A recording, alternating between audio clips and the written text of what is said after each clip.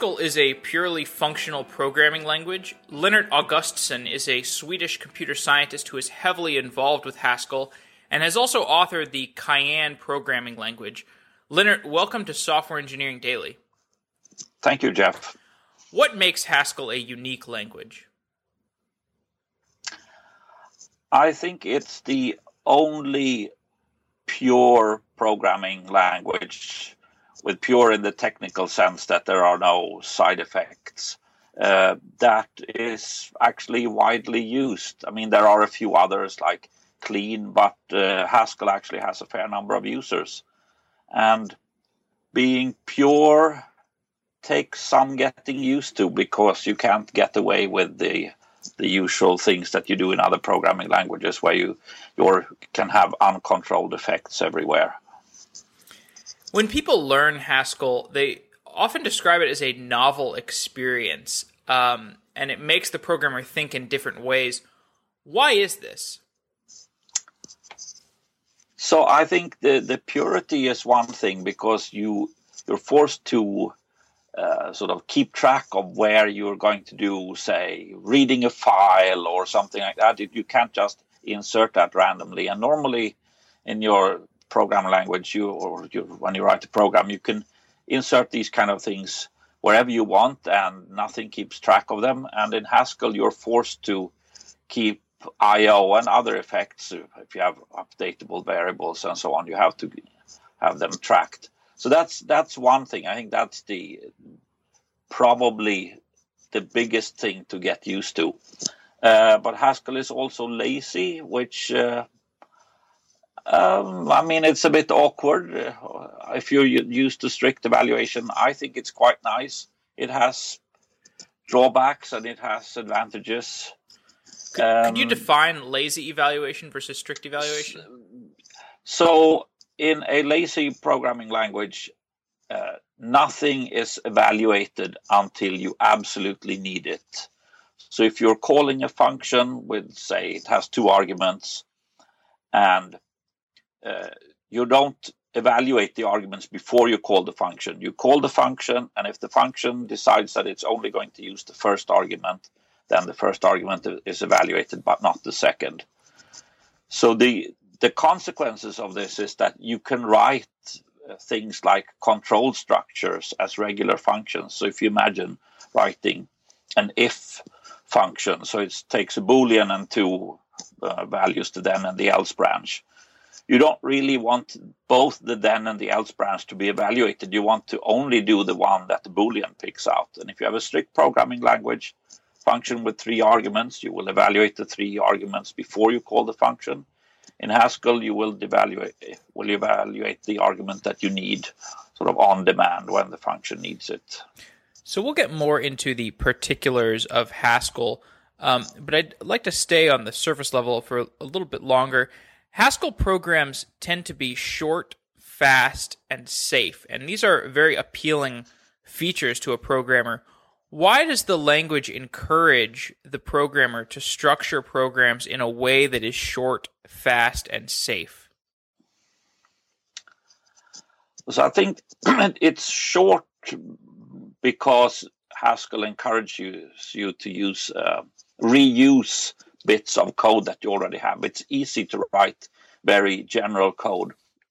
So whereas in, say, something like Java, if you want to make something generic, you have to jump through some extra hoops and to ensure that you make a generic class or function or whatever.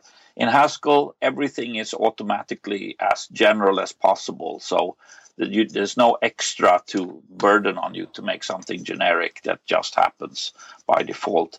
So that makes it easy to make reusable components easier. And also the type system helps you stick together these components in a way that works nicely. So fast, well, I mean, that depends on the implementation, if something's going to be fast or not. There has been a lot of work going into the Glasgow Haskell compiler that most people use. So I don't think there's something unique about Haskell that makes it extra fast. On the contrary, it's something like lazy evaluation is actually a bit difficult to compile into fast code. Being strongly typed helps, though, to make fast code, because it means certain runtime checks don't have to be made. You can never add an integer and a string or something like that. You don't have to check for that. The type system has ensured that at compile time. And the third one was safe. Safe, yes. Yes. So I think that's two things. The type system makes sure that you don't plug things together in bad ways. And the other thing is that you are encouraged to operate on sort of bulk data structure. You don't have an array where you step an index through. You're encouraged to instead write functions that operate on the whole array at once, which means all these kind of indexing errors, out of bounds, and so on, those can't happen if you do use bulk operations. Interesting. So, as you mentioned, the foundation of Haskell is, in many ways, its strong static type safety and inference system. Why is the type system of Haskell so unique and so important? So, it has its roots in the ML, which later became standard ML type system. So, it's very similar to the SML type system or the OCaml type system. But there was a new invention in the Haskell type system that involves what in Haskell is called type classes, which is not really like classes in an object-oriented sense. A type class in Haskell is more like an interface in something like Java. And there was sort of a lot of work going into these type classes and make them work smoothly together with the type inference. So you have to write out just a minimum of type signatures in your code to help the compiler along. It usually figures out everything regarding types.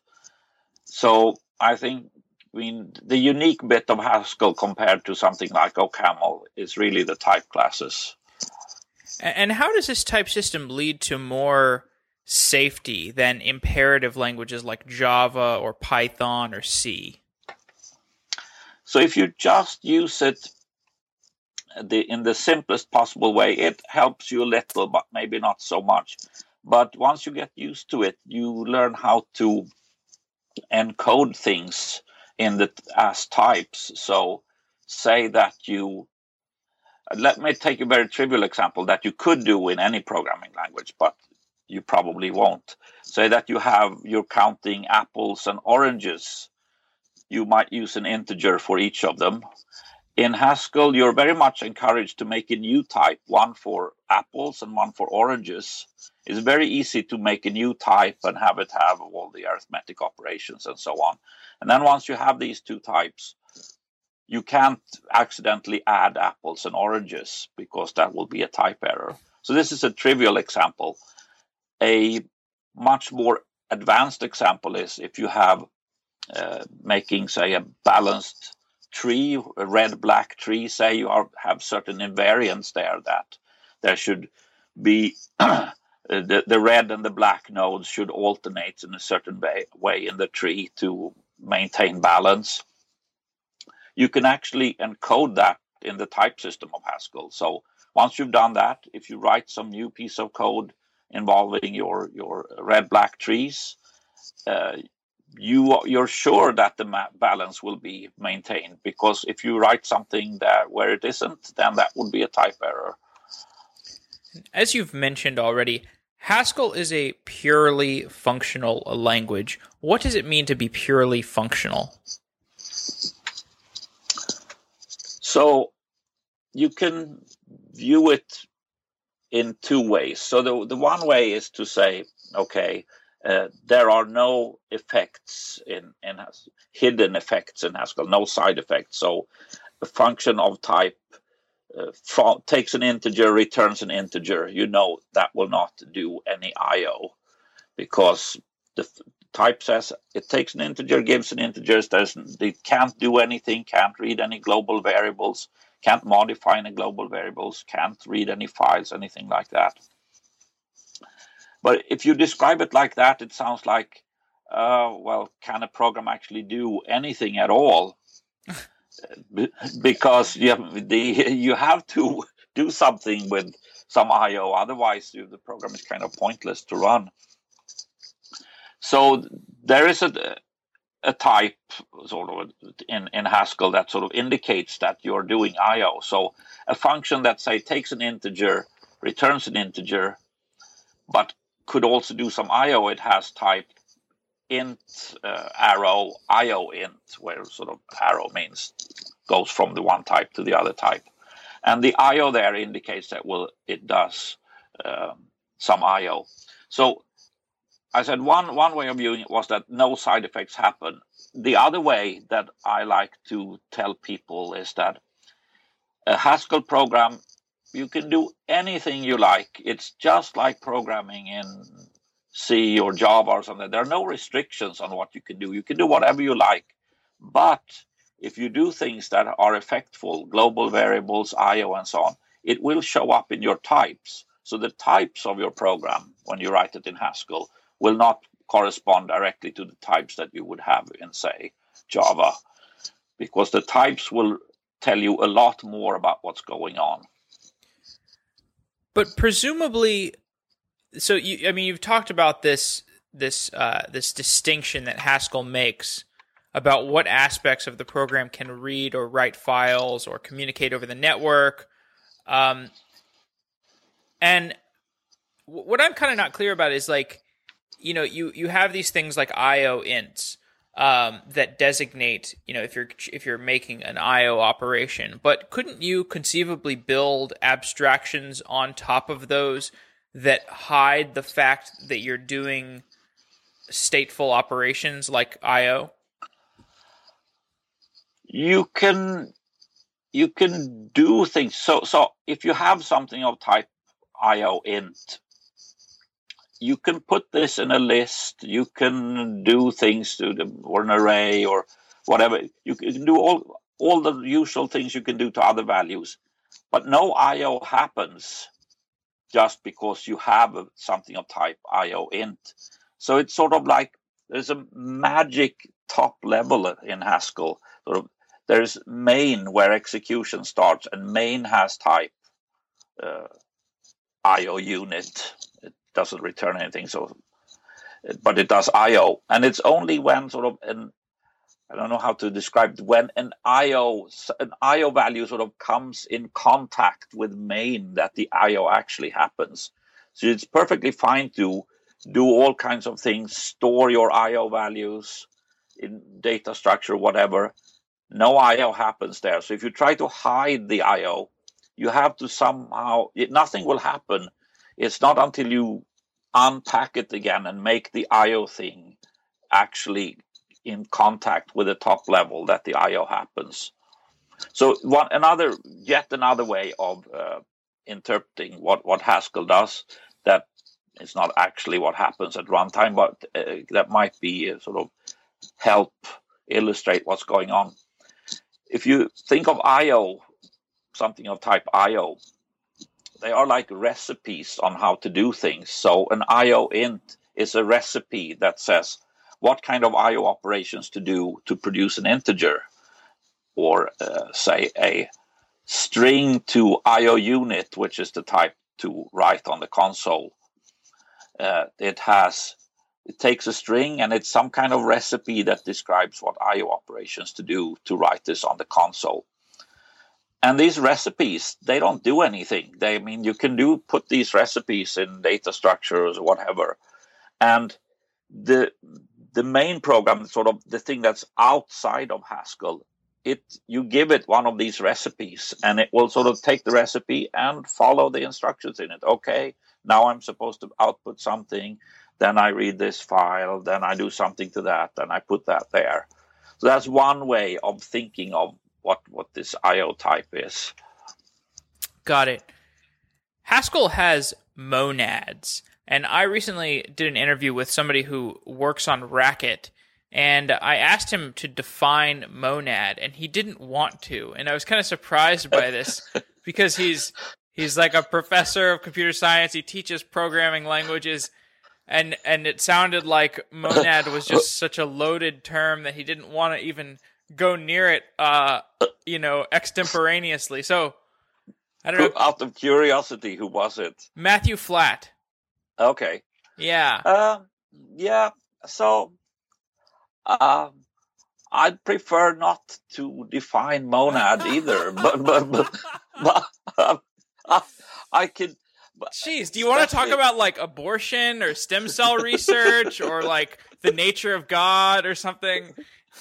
I can define it. I mean, doing it on audio only is kind of painful, but so a monad is three things. You have to have some kind of type constructor.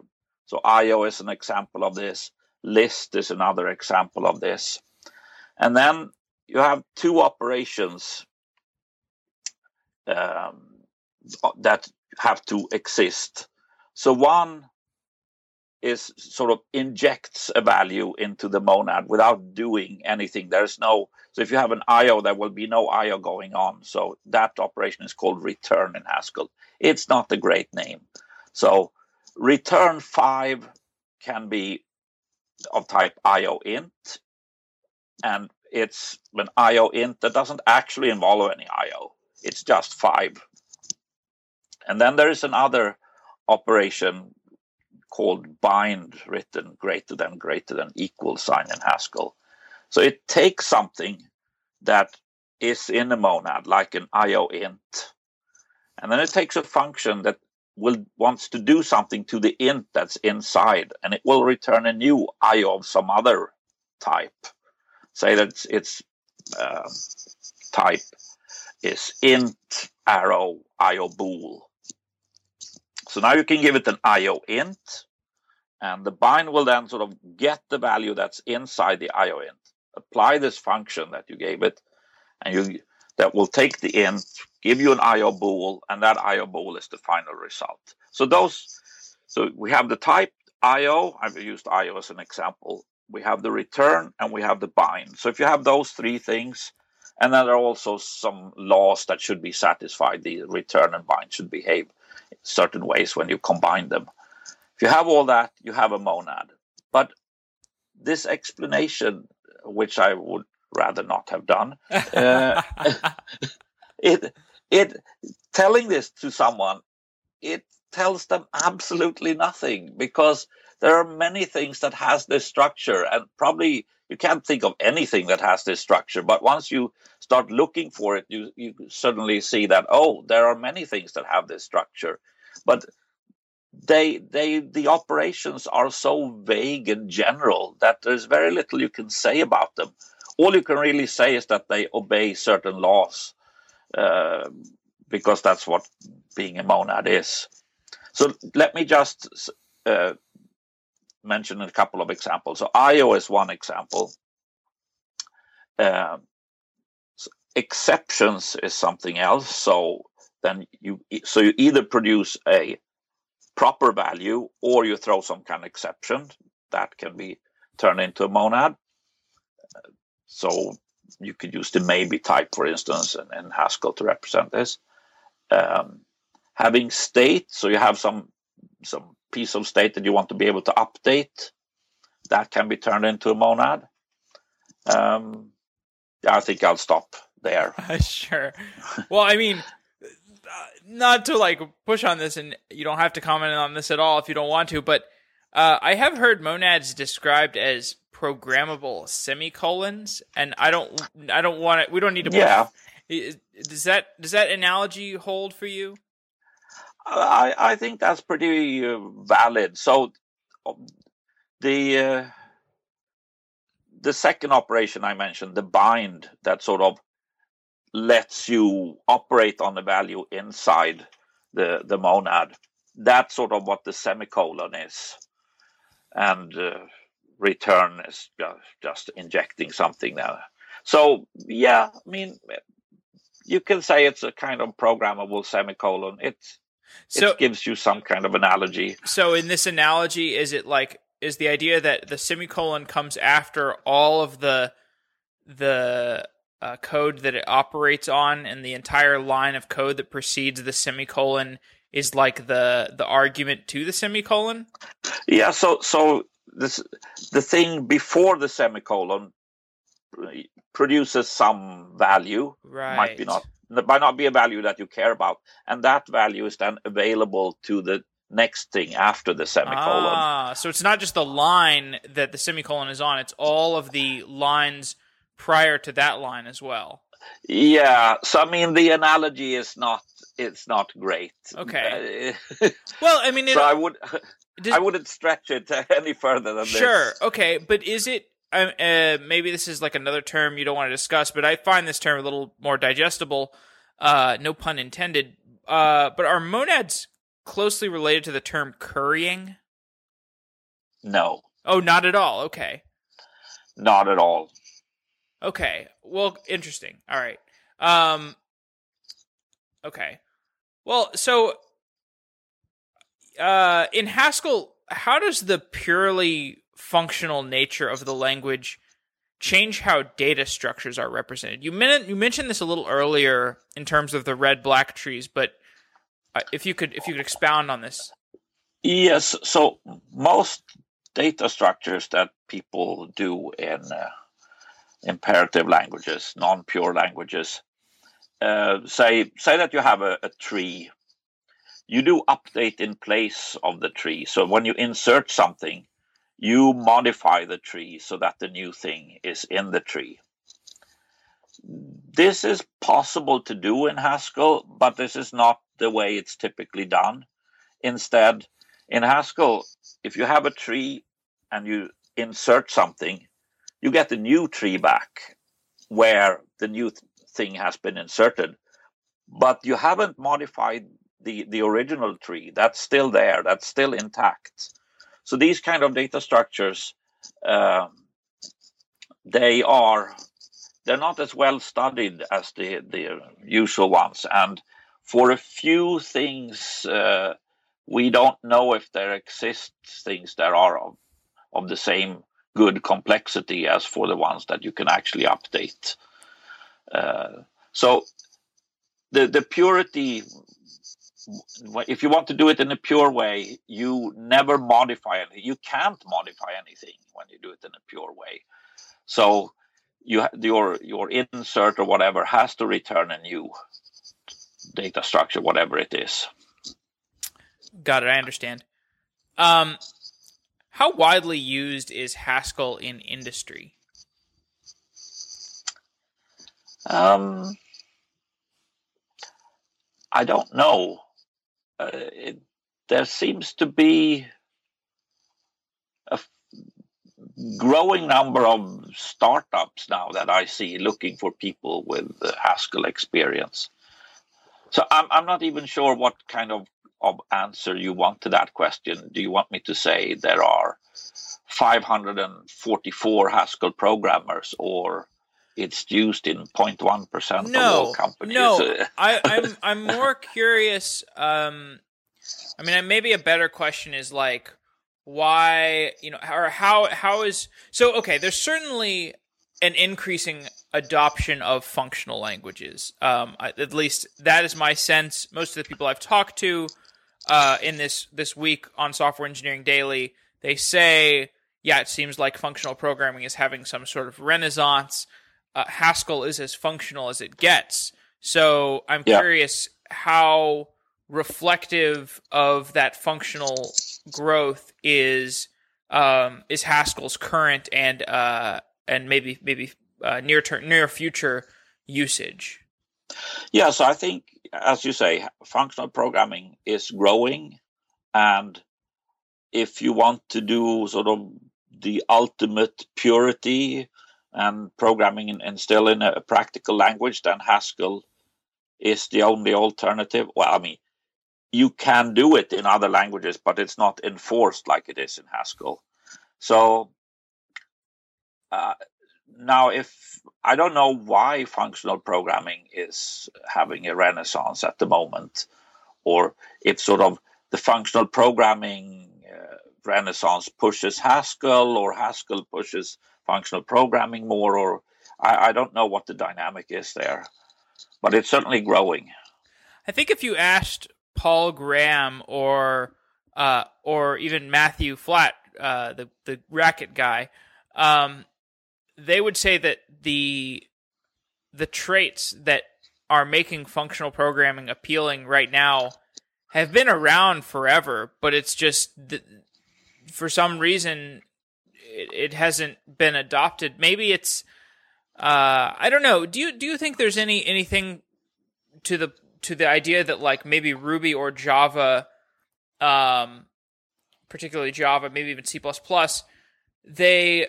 there's something about the language that makes them easier to communicate business requirements, or I don't know, like for some reason these languages latched on in corporate America or corporations across the world, where with Haskell, in order to have the translation layer between the business side and the engineering side, maybe the communication would be a little more difficult, or is that just... No, I don't think it's any more difficult communicating with Haskell. So I was going to say something about the popularity. Please. Sure.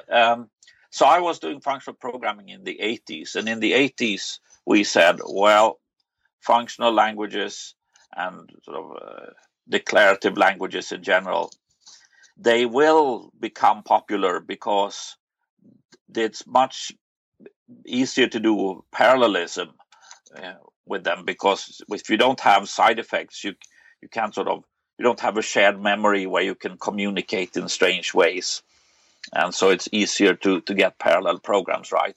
And we claimed this in the 80s, and we said it must come soon now when we get parallel computers. But then, of course, Intel and others kept increasing the clock frequency of the chips, so it was still the single CPU computers that reigned for quite a long time. And so functional programming sort of went into a slight hibernation, probably. But now it is again at the point where parallel computers is what's going to, that is the way computers are going to get faster. The clock frequency is no longer increasing, hasn't been for a few years. And so I think we might be coming back to these languages that make it easier to program parallel machines. So speaking of that, what is the concurrency support within Haskell? So we should distinguish between two things. Haskell, the language as defined in the Haskell report, and then there is the implementation that everyone uses, which is the Glasgow Haskell compiler. The Haskell, the language as in the report, it doesn't mention concurrency at all, really. I mean, the report is kind of out of date in many, many respects. Whereas the Glasgow Haskell compiler, which everyone uses, has had concurrency support for the last probably 15 years or something like that. So it has very nice concurrency support. It uses green threads, so it has its own implementation of threads in the runtime system. So you can have millions of threads if you want to, it's a very nice programming model. You don't do callbacks, you just have another thread that does something and wait for the result. When I talked to Joe Armstrong, who is the creator of Erlang, or the original designer of Erlang, he was pretty he felt pretty strongly that Erlang is kind of like the best programming language, or I mean, he loves Erlang. Yes. I mean, that's what I guess that's what you would expect from the creator. But it's Joe. But he didn't say. I mean, you hear a lot of people when they talk about programming languages, when they talk about functional languages, they're like, well, Haskell is the be all end all. I guess I don't really know where I'm going with this, but I mean, how do you compare Erlang to Haskell? Maybe that's like a super subtle question that is like not of interest to like 95% of the audience, but I think it's an interesting question. So Erlang had a very different goal from the beginning. So I mean, I know the guys, I know Joe and the other people who did the original Erlang before it was Erlang even, and their goal was to program an exchange. They were at the Ericsson, who does lots of phone exchanges, and they looked at different things. They looked at functional programming, and they decided that they wanted something that was more like Prolog, so they use Prolog, and then they decided that wasn't really what they wanted either. So they turned Prolog kind of into a functional language and a process-oriented language. I mean, it's all about concurrency in Erlang. And I think, and another thing was that they like to handle failure in a good way. I mean, it's all about recovering from failure. These telephone exchanges, you have to, if something goes catastrophically wrong with hardware or software, you want to be able to sort of recover from it. So Erlang was from the beginning built to be able to handle failure and recover and restart bits. So that, and of course, a telephone exchange is highly concurrent as well. So that from the beginning, it was aimed at being a concurrent programming language with good support for error handling.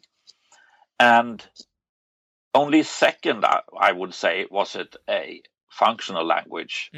They've added more support for that. So, I mean, now I think it's a quite reasonable functional language. Early on, it really wasn't. It was a language for concurrency.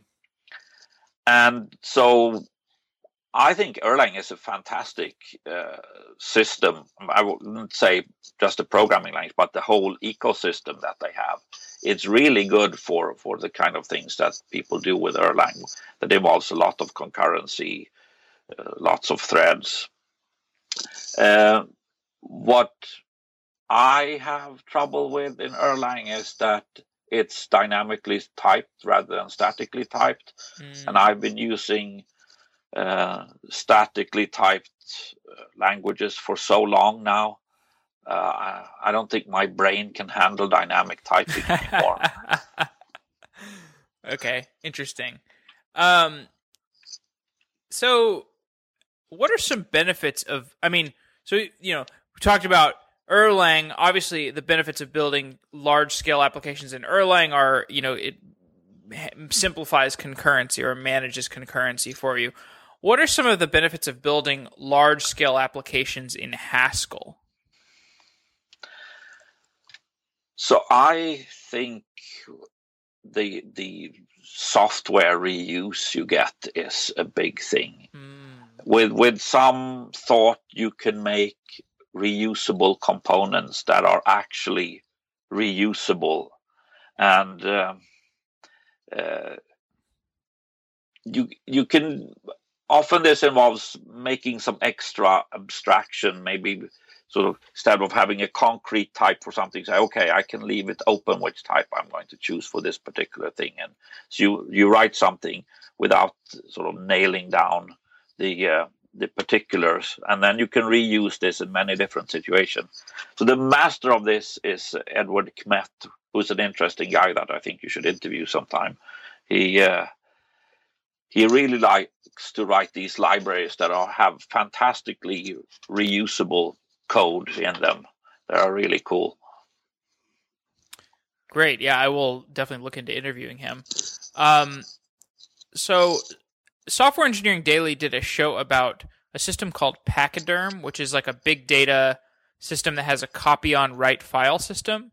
And the future of data persistence seems like it will look increasingly like that copy on write model. Maybe not, universally. Obviously, you don't want everything to be copy on write, but when you have things like data science, you want copies of your data. You want version control for your data because storage is so cheap and the advantage of version control is so great.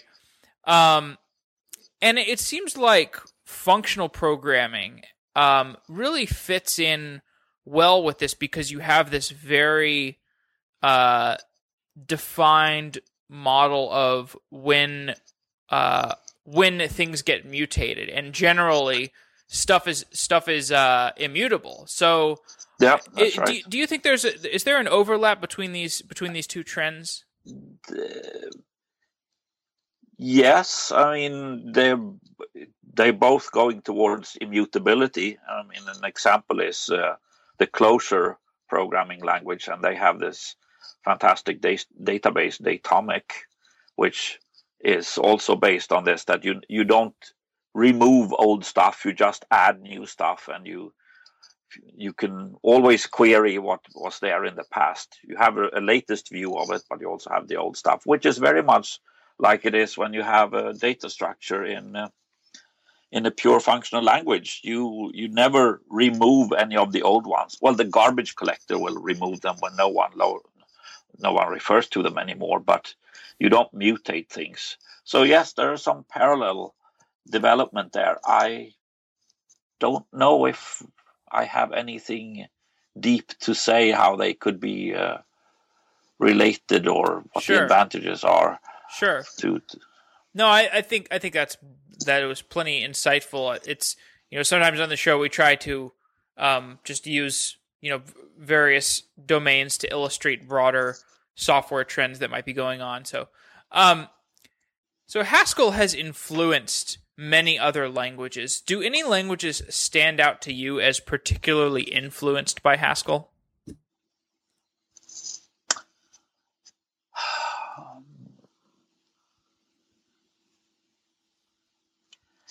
No, I mean, all languages are getting lambda expressions these days, but I wouldn't say that's just Haskell. That's all functional languages have that.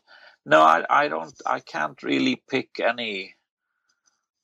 I mean, if you're talking about mainstream languages, of course there are smaller programming languages, such as like Elm you mentioned, that has been influenced heavily by Haskell. But there's almost, I mean, you might say it's not really a different programming language, more of a dialect of Haskell. So there are some of those that look a lot like Haskell, but on the mainstream ones, I don't think anything is exactly influenced by Haskell. So when would you choose a language other than Haskell for a software project?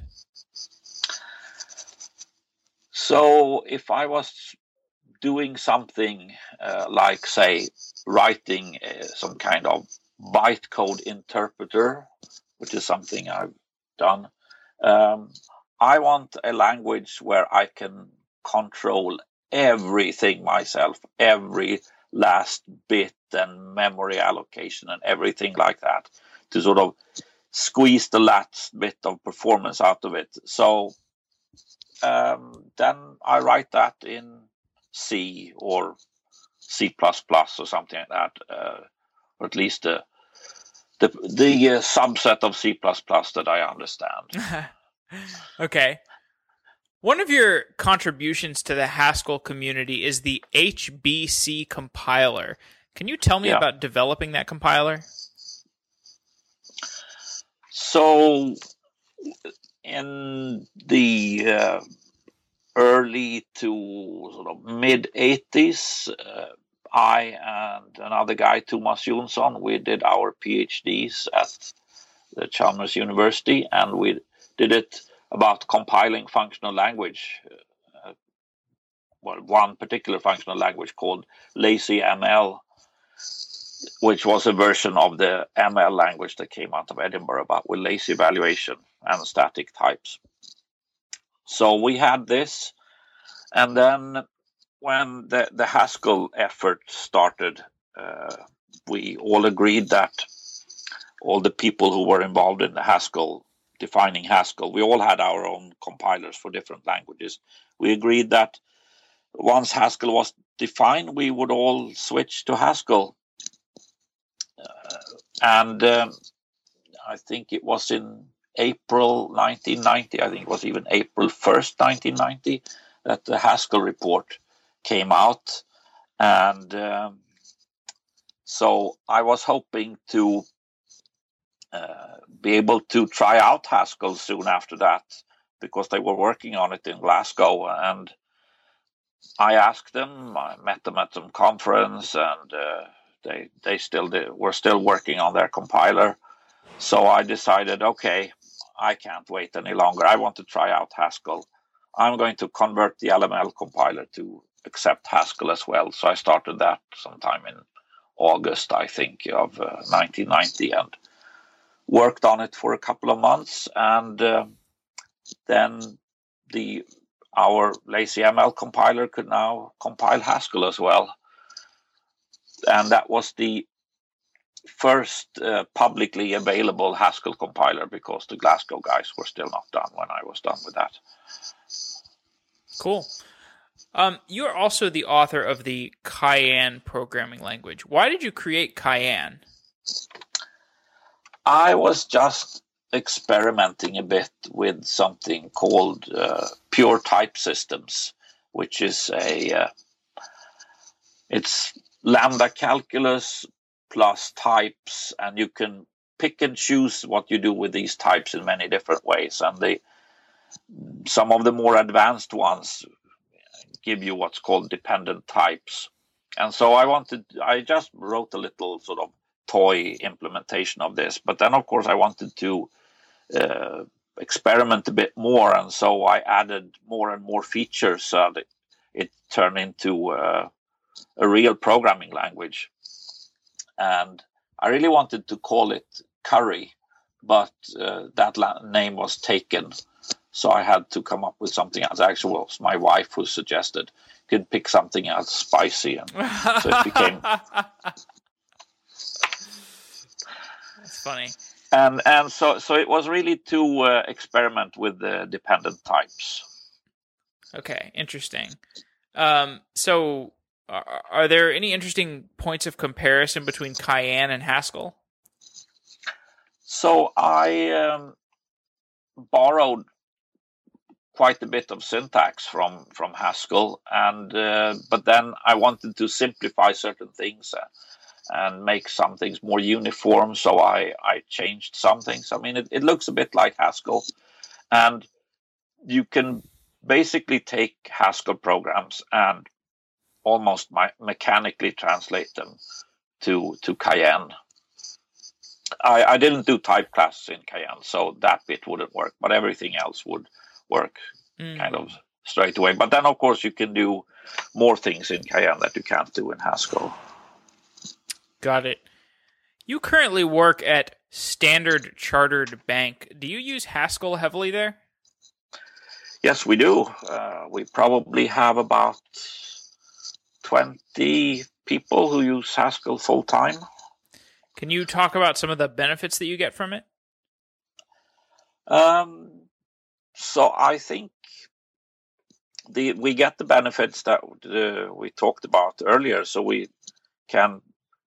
the code is reasonably short, which means it's probably quicker to produce it, and it has fewer defects than in other languages. At least I think so. So I think it's productivity and correctness are the big benefits. Do you have any trouble hiring people that can work in Haskell? Because I mean, it seems like it's not super widely people are fluent in it. So far, we have not had any trouble hiring people, because there seems to be a lot of people who would love to program in Haskell, but they can't find any Haskell jobs. So I should qualify this. So we've been trying to hire people in London and in Singapore. In London, it's easy to find people. In Singapore, it's difficult to find people. I see. In the past, you were a lecturer at the computer science department at Chalmers University of Technology. How did the academic experience compare to your current experience in industry? So in academia, you are in some way much freer. I mean, when you're not teaching, when you're doing research, you can basically do whatever you want. But you have to pull in money, you have to apply for research grants and so on. And the more senior you get, the more of your time you spend on applying for money. And when I say you can do whatever you like, well, that's not quite true, because you have to do things that people who hand out money want to see. So it's not really quite whatever you want, actually. So, I mean, in some ways, I really like the academia, because there's more freedom in what you do, of course. But other ways, applying for money and so on, I don't miss that bit at all. So let's begin to close off. In what ways do you think Haskell represents the future of software development? So I really believe that strong typing, where the type system helps you keep track of things, effects of different kinds, is the way to go. Will probably not look exactly like Haskell in 50 years time. I think we'll come up with some more advanced system to do it better by then. But this idea that the types can help you in getting things right, I think it's just starting to catch on. And the people who are not using a type system like Haskell's, who are sort of stuck in a type system of Java or C++ or something like that, they don't really appreciate how much the types can help you, I think, because you often get this feeling that types are there to hinder you. They just complain about all kinds of things. But I think, if you use them right, that's the way forward. And then I also think that purity is an important thing. So avoid updating things, because updating things is bad for parallelism, makes it harder to reason about. So I think purity and strong type systems, that's what Haskell has to offer right now, and what will be more of in the future. All right. Well, Lennart Augustsson, thanks for coming on to Software Engineering Daily and talking about Haskell. It's been a real pleasure.